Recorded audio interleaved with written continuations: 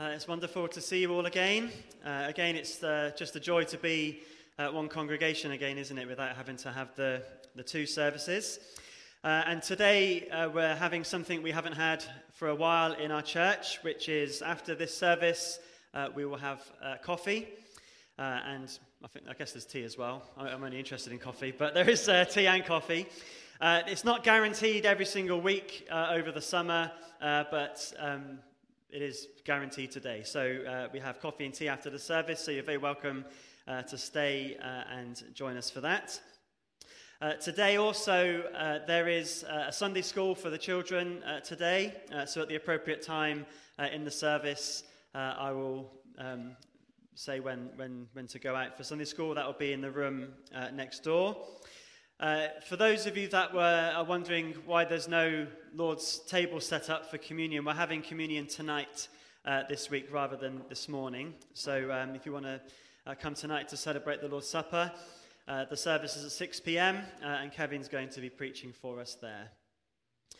And then the only other notice I have is that on Sue Bradley's funeral is this Tuesday, 12 p.m. here at the church. And followed by a burial at Pelsall Cemetery at 1 p.m. Most of you have heard by now that Les Rotherham passed away this week, which is very sad, but he has gone to be with the Lord, which is better for him by far. I haven't got details yet of his funeral, so I'll let you know when that is in due course. Well, I'm going to begin our time of worship together with some verses which will be very familiar to those that were at the Holiday Club this week. We were learning a verse, Ephesians chapter 2, verses 8, 9, and 10. And this is what those words say. For it is by grace you have been saved through faith. And this is not from yourselves, it is the gift of God, not by works, so that no one can boast. For we are God's handiwork, created in Christ Jesus to do good works, which God prepared in advance for us to do. So we were thinking this week about God's amazing grace and how he has saved us and given us eternal life through dying for us on the cross and rising from the dead. And we're going to sing of that grace now. With the song, Who Breaks the Power of Sin and Darkness. And again, if you're at the Holiday Club this week, this song is very familiar to you, and it sings of God's amazing grace. So let's stand together and let's worship God by singing together, Who Breaks the Power of Sin and Darkness.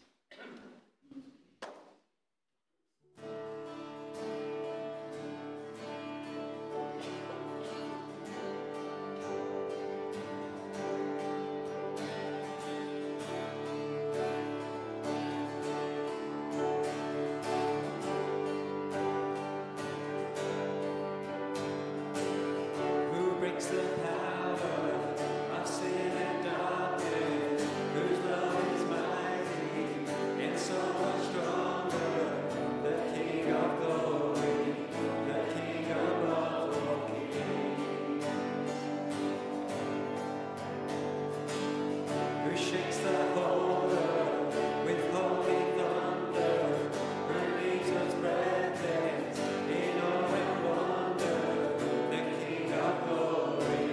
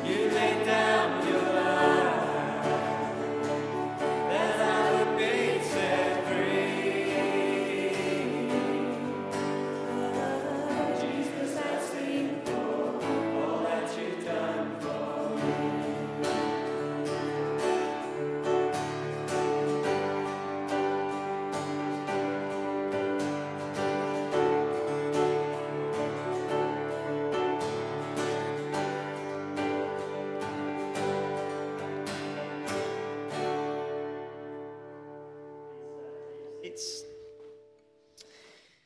We're going to have a Bible reading now from Philippians chapter 2 and verses 5 to 11. If you have one of the church Bibles here, it's page 1179, Philippians chapter 2, and Andrew's going to come and read verses 5 to 11 for us.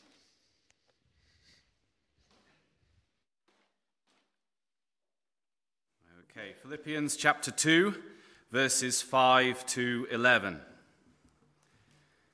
In your relationships with one another, have the same mindset as Christ Jesus, who being in the very nature God, did not consider equality with God something to be used to his own advantage.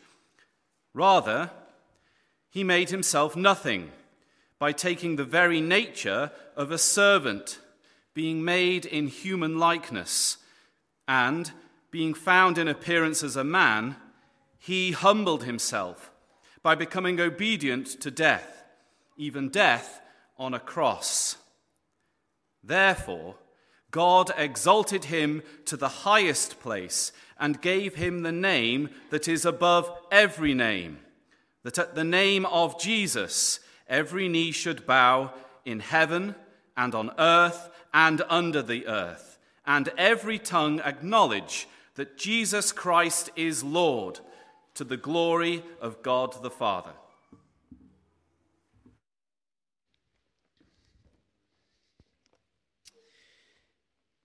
Well, those verses speak of our mindset being the same as the Lord Jesus, who was humble and came to earth to die for our sins. And it's amazing that he loved us so much that he was willing to come and do that. And our next song says, I stand amazed in the presence of Jesus the Nazarene and wonder how he could love me, a sinner condemned unclean. So this song speaks of the amazing love that Jesus has for us. So let's again stand as we sing together. I stand amazed in the presence.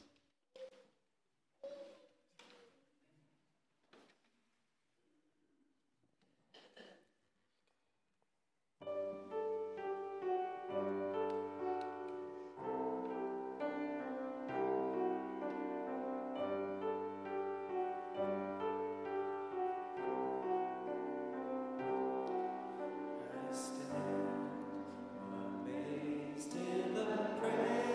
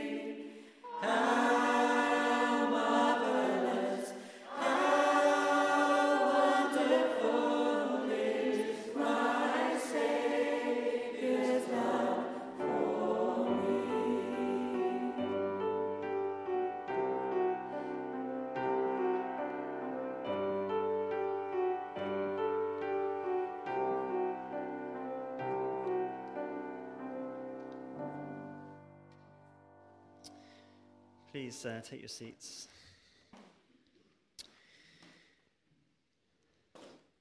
Well, over this last week, we've had lots of children and leaders as well running around in our church, having a great time thinking about the Wordless Book. Now, some of you will know by now what the Wordless Book is, but some of you may not know. So if you've been here this week, you'll know that we've been learning the gospel, which means good news, through the story of this Wordless Book. And the Wordless Book has 5 pages, 5 colours, which you'll see all around the church. There's the gold page, which reminds us of heaven, where God is and where we want to be with God. Then we looked at the dark page, which spoke about sin and why we can't get to heaven on our own, and how it separates us from God. And then we looked at the red page, which reminded us of how Jesus has died for our sins and he's come back to life so that we can be forgiven of all that we've done wrong. Then we looked at the white page, which reminded us of how God cleans us from our sin and makes us right with him so we can be his friends and we can go to be with him forever in heaven. And then we had the green page, which reminds us that when we become Christians and ask God to forgive us, he helps us to grow more and more like Jesus through our lives. So I want to say, first of all, a big thank you to everyone in the church who's been praying for this week. We had a really brilliant week. There was no issues with COVID or any other bad safety stuff or anything like that. It was all really good. The only things we had to focus on was winning games and singing songs and getting the actions right, which a few of our leaders, especially the male leaders, couldn't seem to figure out actions and words at the same time. But it was really a wonderful week. We didn't have to worry about anything except those things. But if we could... if I could ask, if you were a leader or a child that came this week, could you stand up for me? If you were involved as a child or a leader or a young leader. So you see us dotted around the room here. I just wanted to say on behalf of the church, first of all, a huge thank you to all of the leaders. I don't know if you all know this, especially if you've come here this morning as parents, but these leaders don't get paid to do this. Many of them have taken annual leave from work in order to help at the Holiday Club, and they do this because they really love Jesus, and they really believe all of the things that we've been teaching and all of the things we've been singing about this morning. We don't believe that these are fairy stories. We all really believe that this is the best news ever. And so we're willing to sacrifice time and take time off of our jobs and turn up to church and do all the fun things we've done because we really believe it's true. And also I want to say a big thank you to all the children that came because you made the week, well, it'd be rubbish if you didn't come, wouldn't it, really? So I'm really glad that you've come. You were brilliant at listening and getting stuck into all the things that we did. So just a huge thank you to all of you for the week that we've had. So take your seats after the thank you. I'm going to pray and just give thanks to God.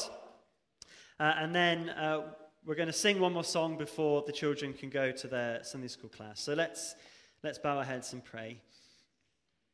Heavenly Father, we do want to say thank you so much, first of all, for the good news that Jesus has come to save us from our sins, and he has risen from the dead.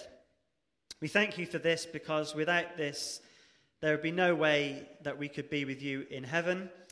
There'd be no way we could have a relationship with you, and we want to say thank you for all that you've done for us.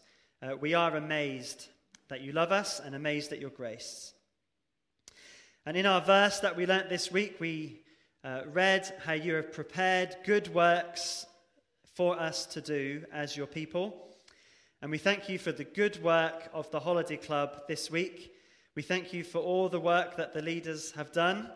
We thank you for keeping us safe. We thank you for giving us such a wonderful time. And we thank you for each child that came this week to the Holiday Club. And we continue to pray that all the things that we learnt would be remembered and understood. We pray that after the summer, our Discoverers Club would build up in numbers, that lots of children would come.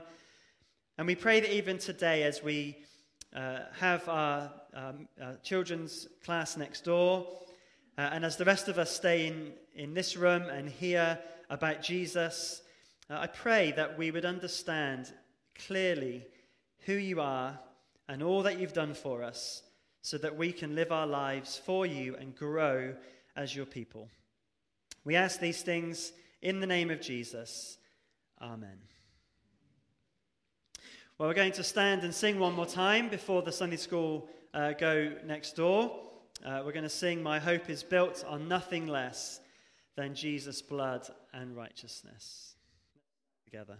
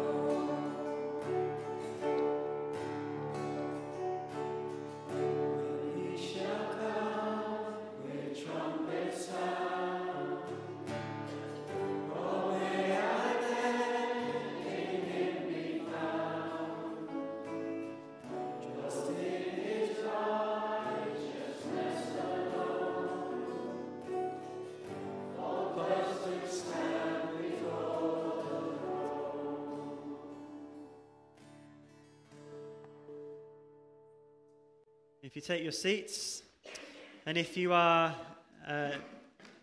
old enough to come to the Holiday Club, you can go next door with Paula. So you can either go through this door, or if it's easier, you can go through the back door and around that way.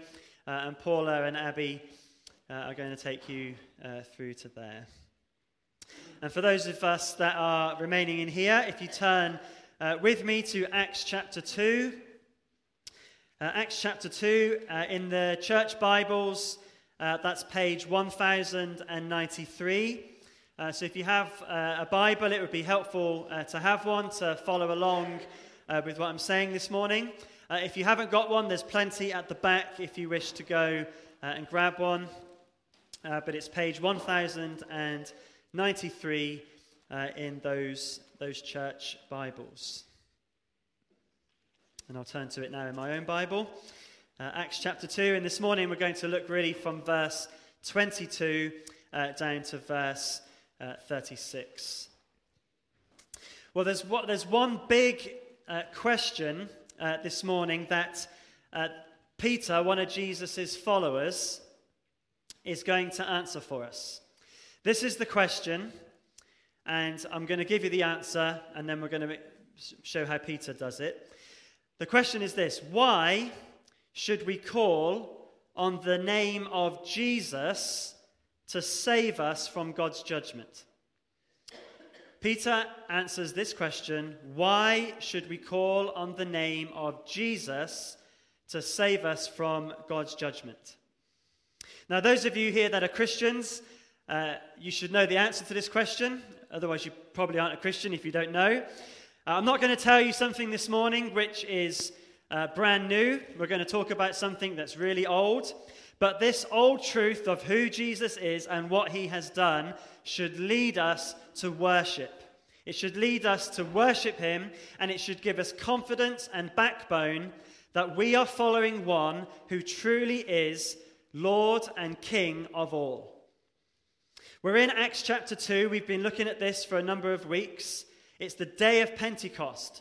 The Holy Spirit has come. The apostles are speaking the wonders of God in languages they have never spoken before. And people are wondering, what does this mean? And Peter begins a sermon by saying, this is a new day of the Holy Spirit. And we ended last week in verse 21, after Peter says it's a new day that's going to end with a last day, the day of judgment.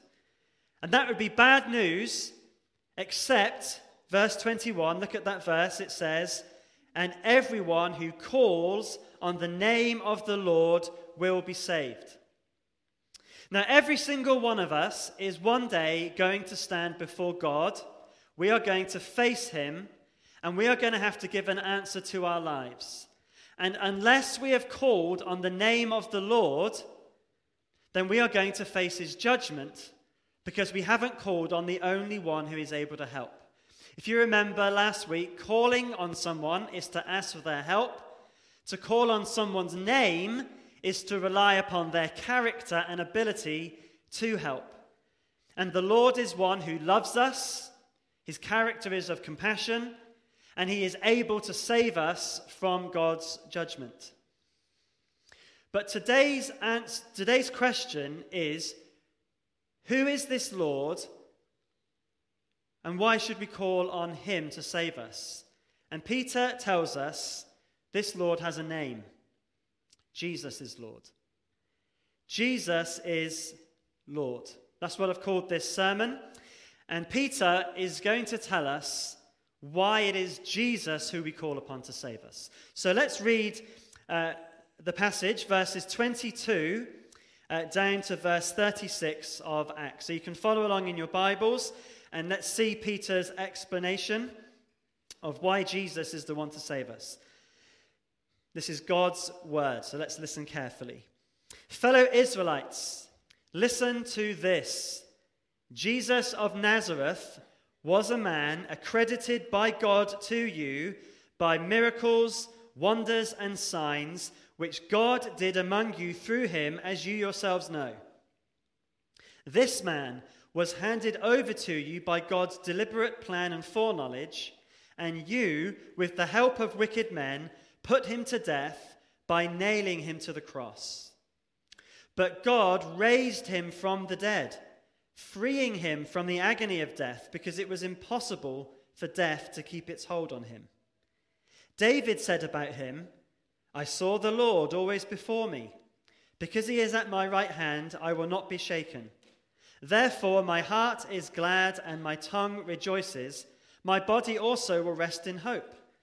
Because you will not abandon me to the realm of the dead, nor will you not let your Holy One see decay. You have made known to me the paths of life. You will fill me with joy in your presence. Fellow Israelites, I can tell you confidently that the patriarch David died and was buried, and his tomb is here to this day. But he was a prophet and knew that God had promised him on oath that he would place one of his descendants on his throne. Seeing what was to come, he spoke of the resurrection of the Messiah, that he was not abandoned to the realm of the dead, nor did his body see decay. God has raised this Jesus to life, and we are all witnesses of it. Exalted to the right hand of God, he has received from the Father the promised Holy Spirit, and has poured out what you now see and hear. For David did not ascend to heaven, and yet he said, the Lord said to my Lord, sit at my right hand, until I make your enemies a footstool for your feet. Therefore, let all Israel be assured of this: God has made this Jesus, whom you crucified, both Lord and Messiah. Jesus is Lord. That's Peter's main point. And if you don't remember anything else that I'm about to say, remember this: Jesus is Lord. That's Peter's main point. He gives 4 truths about Jesus, and then he sums up in verse 36. If you just look again at verse 36, there's 4 truths, and then he says, therefore, so because of these truths, let all Israel be assured of this: God has made this Jesus, whom you crucified, both Lord and Messiah. And so the 4 truths that we're going to see are these. Number 1, Jesus is the Lord on display. Number 2, Jesus is the Lord who died. Number 3, he's the Lord who defeated death. And number 4, he's the Lord who divinely rules. That's what Peter explains about Jesus and why he can save us. So first of all then, number 1, Jesus is the Lord on display. We see that in verse 22. He begins, fellow Israelites. So the Israelites were the people he was speaking to. And Jesus, we're going to see, is the Lord on display. And the Israelites were the ones who saw Jesus on display because they lived in Israel. That's why they're called Israelites. And Jesus is called here Jesus of Nazareth. Nazareth was the place where Jesus was from. It was a small town in Israel. It was looked down on by everybody. Nobody expected a Messiah, a Savior, to come from Nazareth. In fact, one of Jesus' disciples, Philip, told someone called Nathanael that the Messiah has come from Nazareth, and Nathanael says this: Nazareth? Can anything good come from there? Nathanael asked. Come and see, said Philip. So Nathanael couldn't believe that someone from Nazareth could be the Messiah. But Philip says, come and see. And when Nathanael went and saw Jesus, he saw that Jesus truly was the Messiah. And Peter is saying to the Israelites the same thing. I know where he's from. I know he's Jesus of Nazareth. But look at what he did. Come and see. And so he reminds them of a couple of things that they saw of Jesus. First of all, it says he was a man. Now that's important to remember. Jesus is a man. He's not an angel. He's not an alien. He is a man. He's biologically like us. He walked, he talked, he hungered, he thirsted, he cried, He grieved. He experienced all the things that we experienced. He was a man just like us, biologically. But he also was not only a man. Jesus was very unique. Notice it says in verse 22 that he was a man accredited by God to you. Now that phrase there, accredited to you, is an interesting phrase. It literally means put on display. Put on display. So for example, if you were in court and someone was being tried and you were shown CCTV imagery of an event, the CCTV would be that event being accredited to you. So Jesus, if you like, to the crowd was someone who you have seen on display, like on CCTV. In other words, you can't deny that this has happened. You can't deny what Jesus has done. It's been shown to you. He is the Lord on display. And we know he's the Lord on display because of what he did. Look again at verse 22. How was he shown to be the Lord? Well, it was through miracles, wonders, and signs. Miracles are supernatural events from God, things that only God can do. Wonder is the response to a miracle. So if I was to produce a miracle, which I'm not able to do, I'm not God, but if I was to produce something, you might go, wow, that's amazing. That's what wonder is. And when people saw the miracles of Jesus, that's what they did. They were amazed. We read that over and over through the New Testament. And a sign is what the miracle points to. So the miracle caused wonder, which pointed to the fact that Jesus was not just a man, he is the Lord on display. Jesus is God. And you can read about all these things in the New Testament. It's accredited to us by the eyewitness accounts that are written in the New Testament. Jesus performed many miracles. He fed the 5,000. He walked on water. He healed the sick. He opened the eyes of the blind. He turned water into wine. He raised the dead to life. All of these things happened in history. They are credited by God to us. And Peter says that God did them among us. And in fact, Jesus did so many of these miracles that sometimes the New Testament writers haven't got the space on their papyrus to write them all down. And so they say things like this in Matthew chapter 8 and chapter 15. It says, when evening came, many who were demon-possessed were brought to him. And he drove out the spirits with the word and healed all the sick. Great crowds came to him, bringing the lame, the blind, the crippled, the mute, and many others, and laid them at his feet, and he healed them. There's so many here. They just summarize.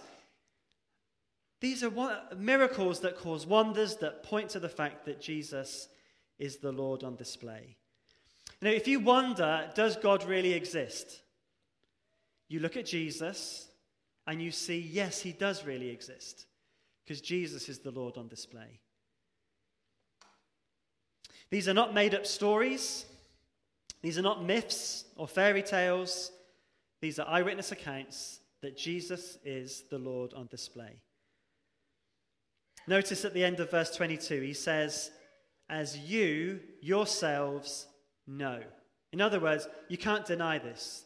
And even the enemies of Jesus back in those days, they never denied what he did. They just denied what it meant. Jesus is the Lord on display. But secondly, Jesus is the Lord who died. This is verse 23. In verse 23, we read that Jesus was handed over. So he was given over to Israel to be crucified. In other words, the Israelites, with the help of the religious leaders, called for his death as they were egged on by Jesus' enemies. There was a plot to have Jesus killed, but notice who really is in control in verse 23. It says, he was handed over to you by God's deliberate plan and foreknowledge. So there was a plan here to put Jesus to death. Jesus had to die. It was part of the plan of God. Foreknowledge means prearranged. So there was a plan that God had already put in place that Jesus was going to die. He came to earth knowing that this was the plan. God was not impotently watching on, watching events, wishing that he could change them. The death of Jesus Christ was part of the plan of God. Because God is the transcendent, eternal, sovereign, omnipotent, omniscient creator and sustainer of all things. He doesn't impotently watch anything. He is in control of it all, including the very death of his own son. However, in this verse, we also see that people are responsible for this death because it says, with the help of wicked men. The wicked men are called wicked because, well, they acted wickedly. And so they are responsible for the death of Jesus. And the Bible teaches both these things are true in regards to the death of the Lord Jesus Christ. It was the deliberate plan of God, prearranged before the world was even made, and it was the responsibility of the wicked men who put him to death. How can this be true? Well, we can't fully comprehend how these two truths fit together, but neither can you take either one away. But the Bible's teaching is this: Jesus died to save us from our sin. That was God's plan. It was our sin that caused him to go there, but he died so that we could be forgiven of our sin. He died in your place for your sin. That was the plan of God. And Jesus could do this because one of the great miracles, the great wonders, was the fact that he was sinless. He didn't have any sin of his own to pay for. He didn't have to face God's judgment because of sin. He faced God's judgment in your and my place, so we don't have to. So he is the Lord on display, so we know that he is God. But he is the Lord who died because it was God's plan so that we could be forgiven of our sin. But that's not the end of the story. If Jesus was just a man who died, he would be a failed Savior, like many before him and many since. What makes Jesus unique? What makes Christianity the only way to God, the only way to eternal life, is that we worship a Lord who defeated death. Jesus is the Lord who defeated death. Most of Peter's sermon focuses on the resurrection of Jesus Christ. And in fact, the New Testament focuses on it a lot. Sometimes if you're really excited about something, has anyone ever told you, will you stop going on about it? Because it's just getting on my nerves. Sometimes you might get told that if you're excited about something. But with the resurrection of Jesus Christ, we should be going on about it. It shouldn't be something that you should come to me and say, will you stop going on about the resurrection of Jesus Christ? Because it's the greatest news in history. We should be going on about it because the apostles went on about it. The apostles died going on about it. They were killed because they believed in this. Jesus is the Lord who defeated death. It's the best news ever. The best news ever. And so most of Peter's sermon focuses on it. We see that first of all in verse 24. It says, he died, and just take these words in because they're old words, we know this, but it is amazing. But God raised him from the dead. Praise God. Isn't that amazing? He died, he raised him from the dead. Why did God raise him? Well, look at the end of verse 24. He raised him, freeing him from the agony of death because it was impossible for death to keep its hold on him. That word agony there is an interesting word. Literally translated, it means birth pains, labor pains. And that's a good way of explaining what was going on here. If you like, Jesus dying on the cross was like the start of labor, which when it starts, it's not going to stop, is it, until that life has been born. And so Jesus dies on the cross. That's the beginning of his agony. And he stays in agony until new life comes. He's risen from the dead. That's what's the kind of imagery that Peter is using here. And just like when a baby is being born, it's not possible for that baby just to stay there. It's got to come out, hasn't it? And that's what's going on here. It's impossible for death to keep hold of Jesus because Jesus' agony is like that of new birth. He's going to come out. He's going to come out of the grave. New life is coming. Jesus is going to come alive. And praise God, on the third day, he rose from the dead because it was impossible for death to keep hold of him. If you think about it, it makes sense. If sin brings death, then one who has paid for sin is going to bring life. That's what Jesus does. Eternal life. Life from death. And Peter backs up what he's saying from the Old Testament of the Bible. All of this sermon is based on the scriptures that were written in the Old Testament. And Peter begins to speak of King David in verse 25.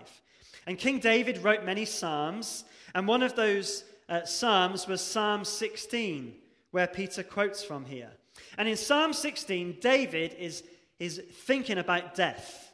I don't know if any of you ever think about death. You might think it's well, in our world, actually, people want to avoid thinking about death, don't they? It's the most terrifying thing to think about. But here, David is thinking of death in this psalm. But David has a strange way of thinking about death. Rather than fearing death, look at verse 26. It says, I saw the Lord always before me. Because he is at my right hand, I will not be shaken. Therefore, my heart is glad, and my tongue rejoices, and my body also will rest in hope.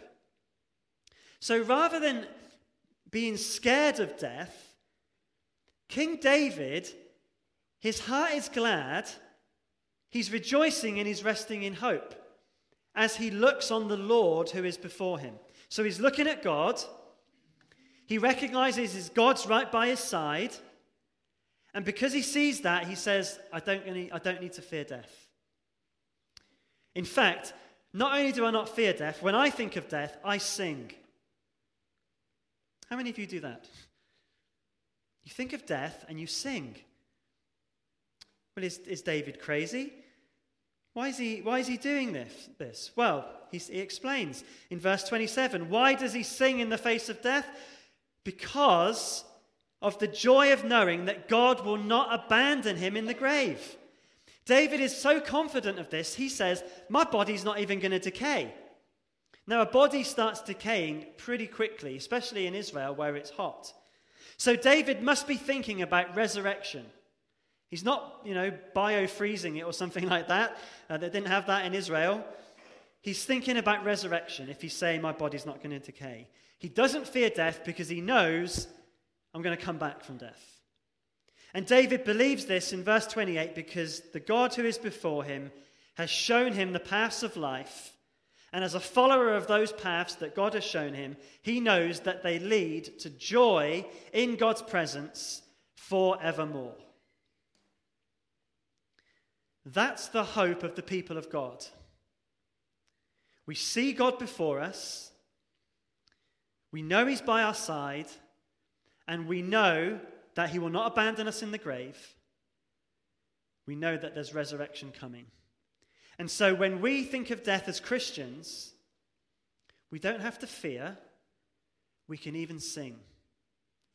And as a pastor, especially over this last year, I have to say, I've sat at the deathbed of many Christians. And I can tell you the truth, sometimes with some Christians, we've sang psalms together. We've praised God together. There was one Christian man in particular a few years ago. I prayed with him. He was going to die. And as I left, he said, praise the Lord. As he's dying. How can he be this way? Because he has God before him. He knows resurrection's coming. And some of you perhaps are watching on the live stream and not able to come this morning because you're facing death even. Don't fear. We worship the Lord who defeated death. He defeated death. David knew that. And the people of God can know that. You can know that. But there's a problem in verse 29. There's a problem with David's words in the psalm. Look at the verse. It says, "Fellow Israelites, I can tell you confidently that the patriarch David died and was buried, and his tomb is here to this day." In other words, you can go and have a look at David's tomb. He's in there. And so that's a problem, isn't it? If David's saying in the psalm, I'm not going to be abandoned to the grave, my body's not even going to decay, and then a few hundred years later, his body's still in the tomb, what's going on? Was David trusting God for nothing? Was his hope a false one? Not at all. David wasn't talking of himself. David was a prophet, in verse 30 and 31. A prophet is one who speaks God's word, who predicted the resurrection of Jesus Christ. David knew that he would die, but he believed that God had promised him that someone would sit on his throne forever, eternally. We can read about that in the Old Testament in 2 Samuel chapter 7. Someone was going to sit on his throne forever. So if someone was going to reign on his throne forever, that had to be someone who would be alive forever, wouldn't they? And so if someone was going to reign forever, if they were going to die, they would have to come back to life. He was going to be raised. And look at verse 31. Peter says, "Seeing what was to come, he spoke of the resurrection of the Messiah, that he was not abandoned to the realm of the dead, nor did his body see decay." Jesus Christ did not see decay. On the third day, his body was raised. David was looking forward to Jesus' resurrection, knowing that that would guarantee his resurrection too. And so as Christians, we look at the Lord who defeated death, and we don't fear death, not because we're anything special, but because Jesus rose from the dead, and we know that we too will raise with him. And so we can sing in the face of death, because we look to the Lord who defeated death, you see? Judgment Day is coming. We are going to face God, and that can be terrifying. But if you call on the name of the Lord who defeated death for salvation, he takes your judgment and he gives you new eternal life. And friends, who else are you going to call on?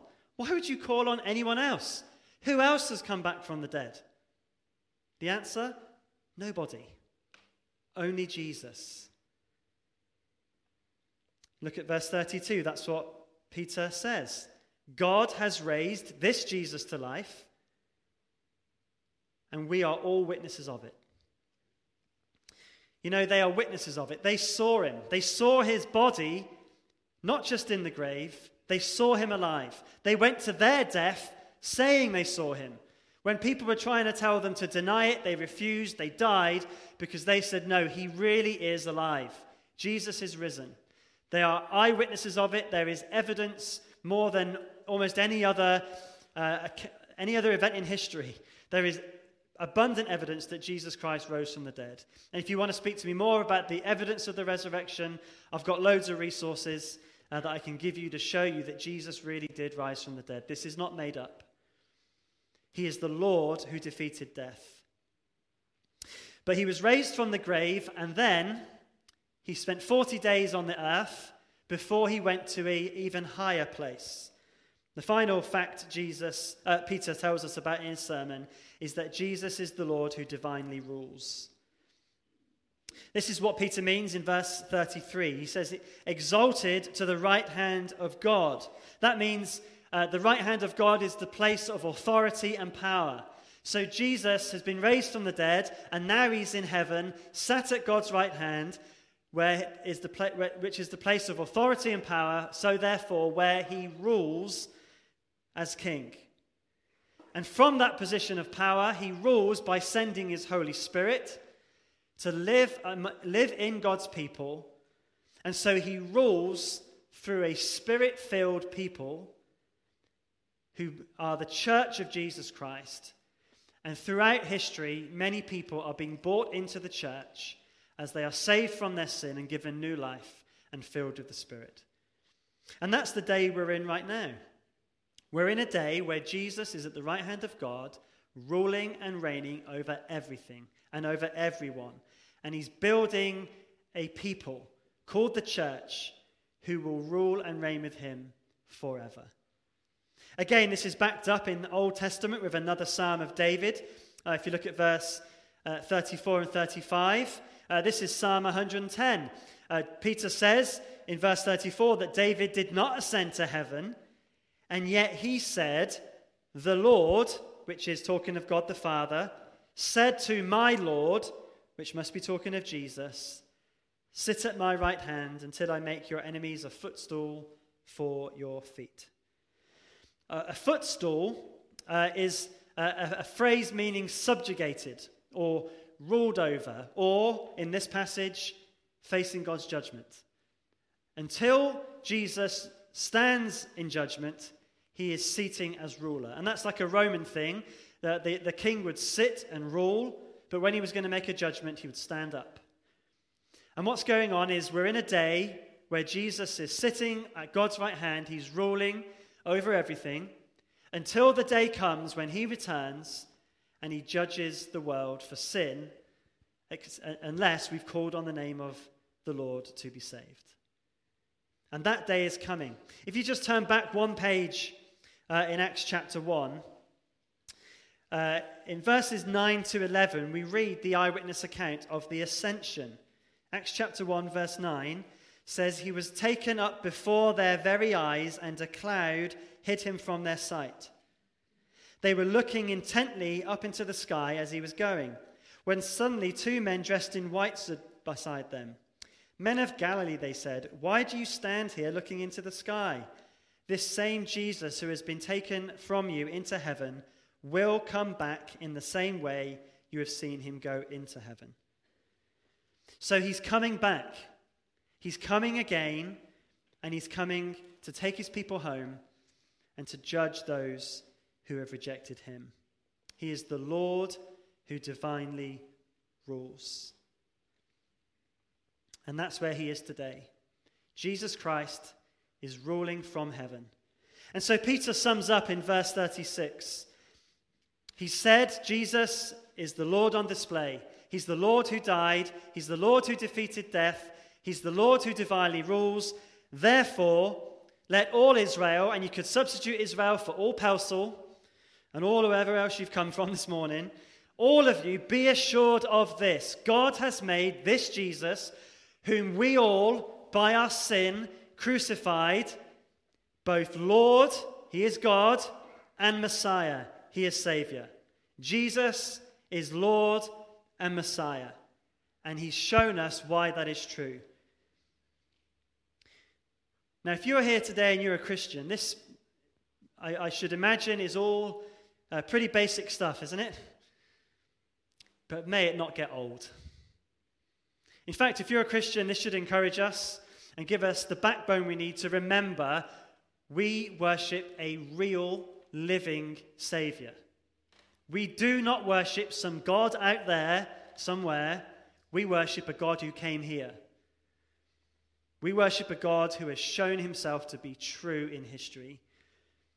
Have confidence in that. When you're worried about wavering, read the sermon and remember, no, he's real. But this also, as Christians, should give us impetus to go and share this with others, because this is good news, isn't it? We spent the week doing the Holiday Club this week because we want to share this, because this is the best news ever. And if you're not a Christian this morning, what should you do? Well, in a couple of weeks when we look at the next part of Acts chapter 2, you'll see exactly what to do, but I'm not going to hold it off to then. Look at verse 38.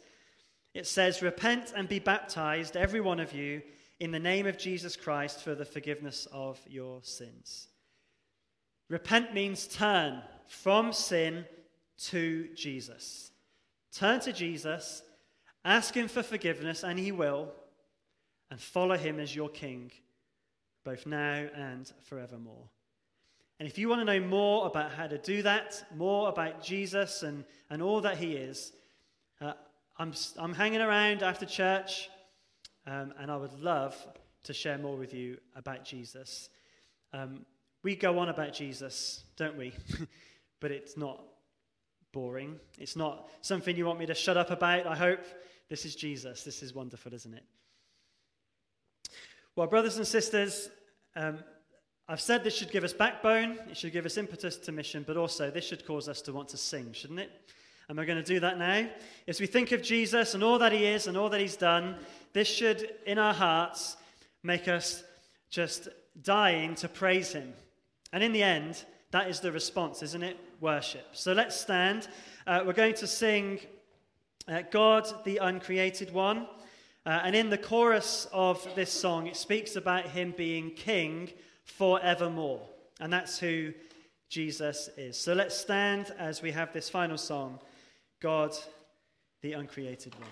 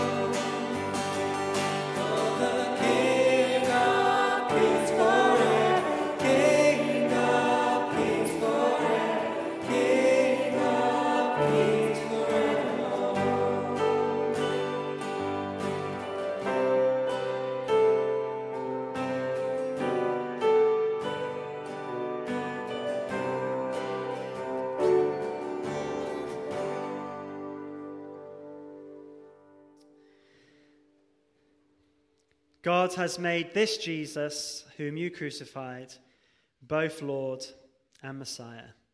Amen. Amen.